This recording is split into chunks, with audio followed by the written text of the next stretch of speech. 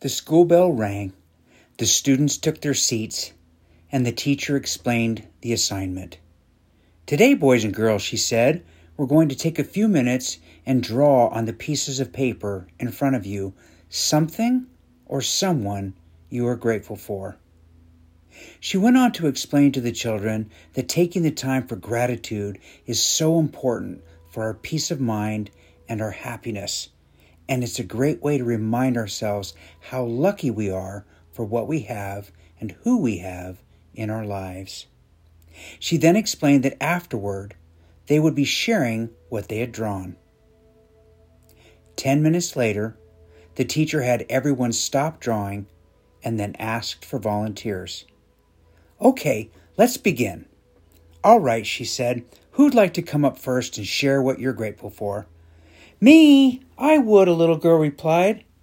"All right, Susie, come on up," the teacher said. Susie held up her drawing and said, "I'm thankful for trees because they give me oxygen," she said, giggling. "That's wonderful, Susie," said the teacher. "Thank you so much." "Who would like to go next?" "I'll go," a little boy raised his hand. "John, come on up," the teacher said. John proudly stood in front of the class with a drawing of his parents and went on to say he was grateful for them because without them, he said, "I wouldn't even be here.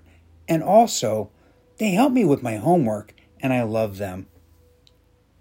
Not waiting, another little girl blurted out, "Chocolate! I'm grateful for chocolate."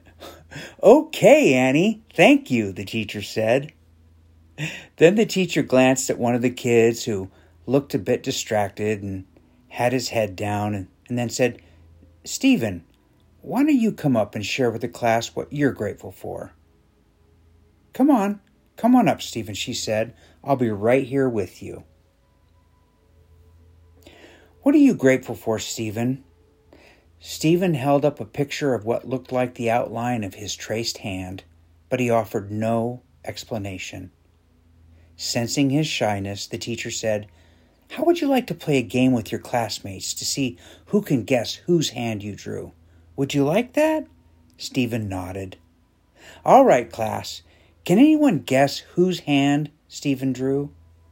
One of the kids said, "I think it's the hand of a policeman because they protect us and keep us safe." Stephen said nothing and simply shook his head, no. "I think it's Stephen's hand," another student said, and she went on to explain, "because I think he's grateful to have a hand." "Nope," Stephen nodded. "Is it hand of God?" asked another student. "Nope," Stephen nodded. And then he said, looking right into the eyes of his teacher, "It's your hand, Miss Appleton." The teacher looked at Stephen quizzically, and then he said, "On the playground, when I came down the long slide, you were there to greet me with a hug. When my mother died, you were there to wipe my tears.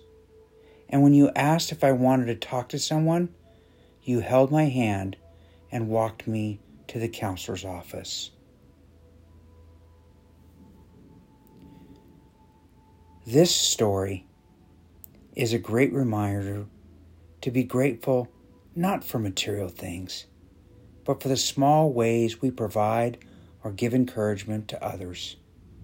We never know just how much a kind word or a smile might mean to someone who is struggling. A gratitude story. Original story by Meir on YouTube. Adapted and voiced by Bobby Kountz, the Earth Artist. Thanks for listening.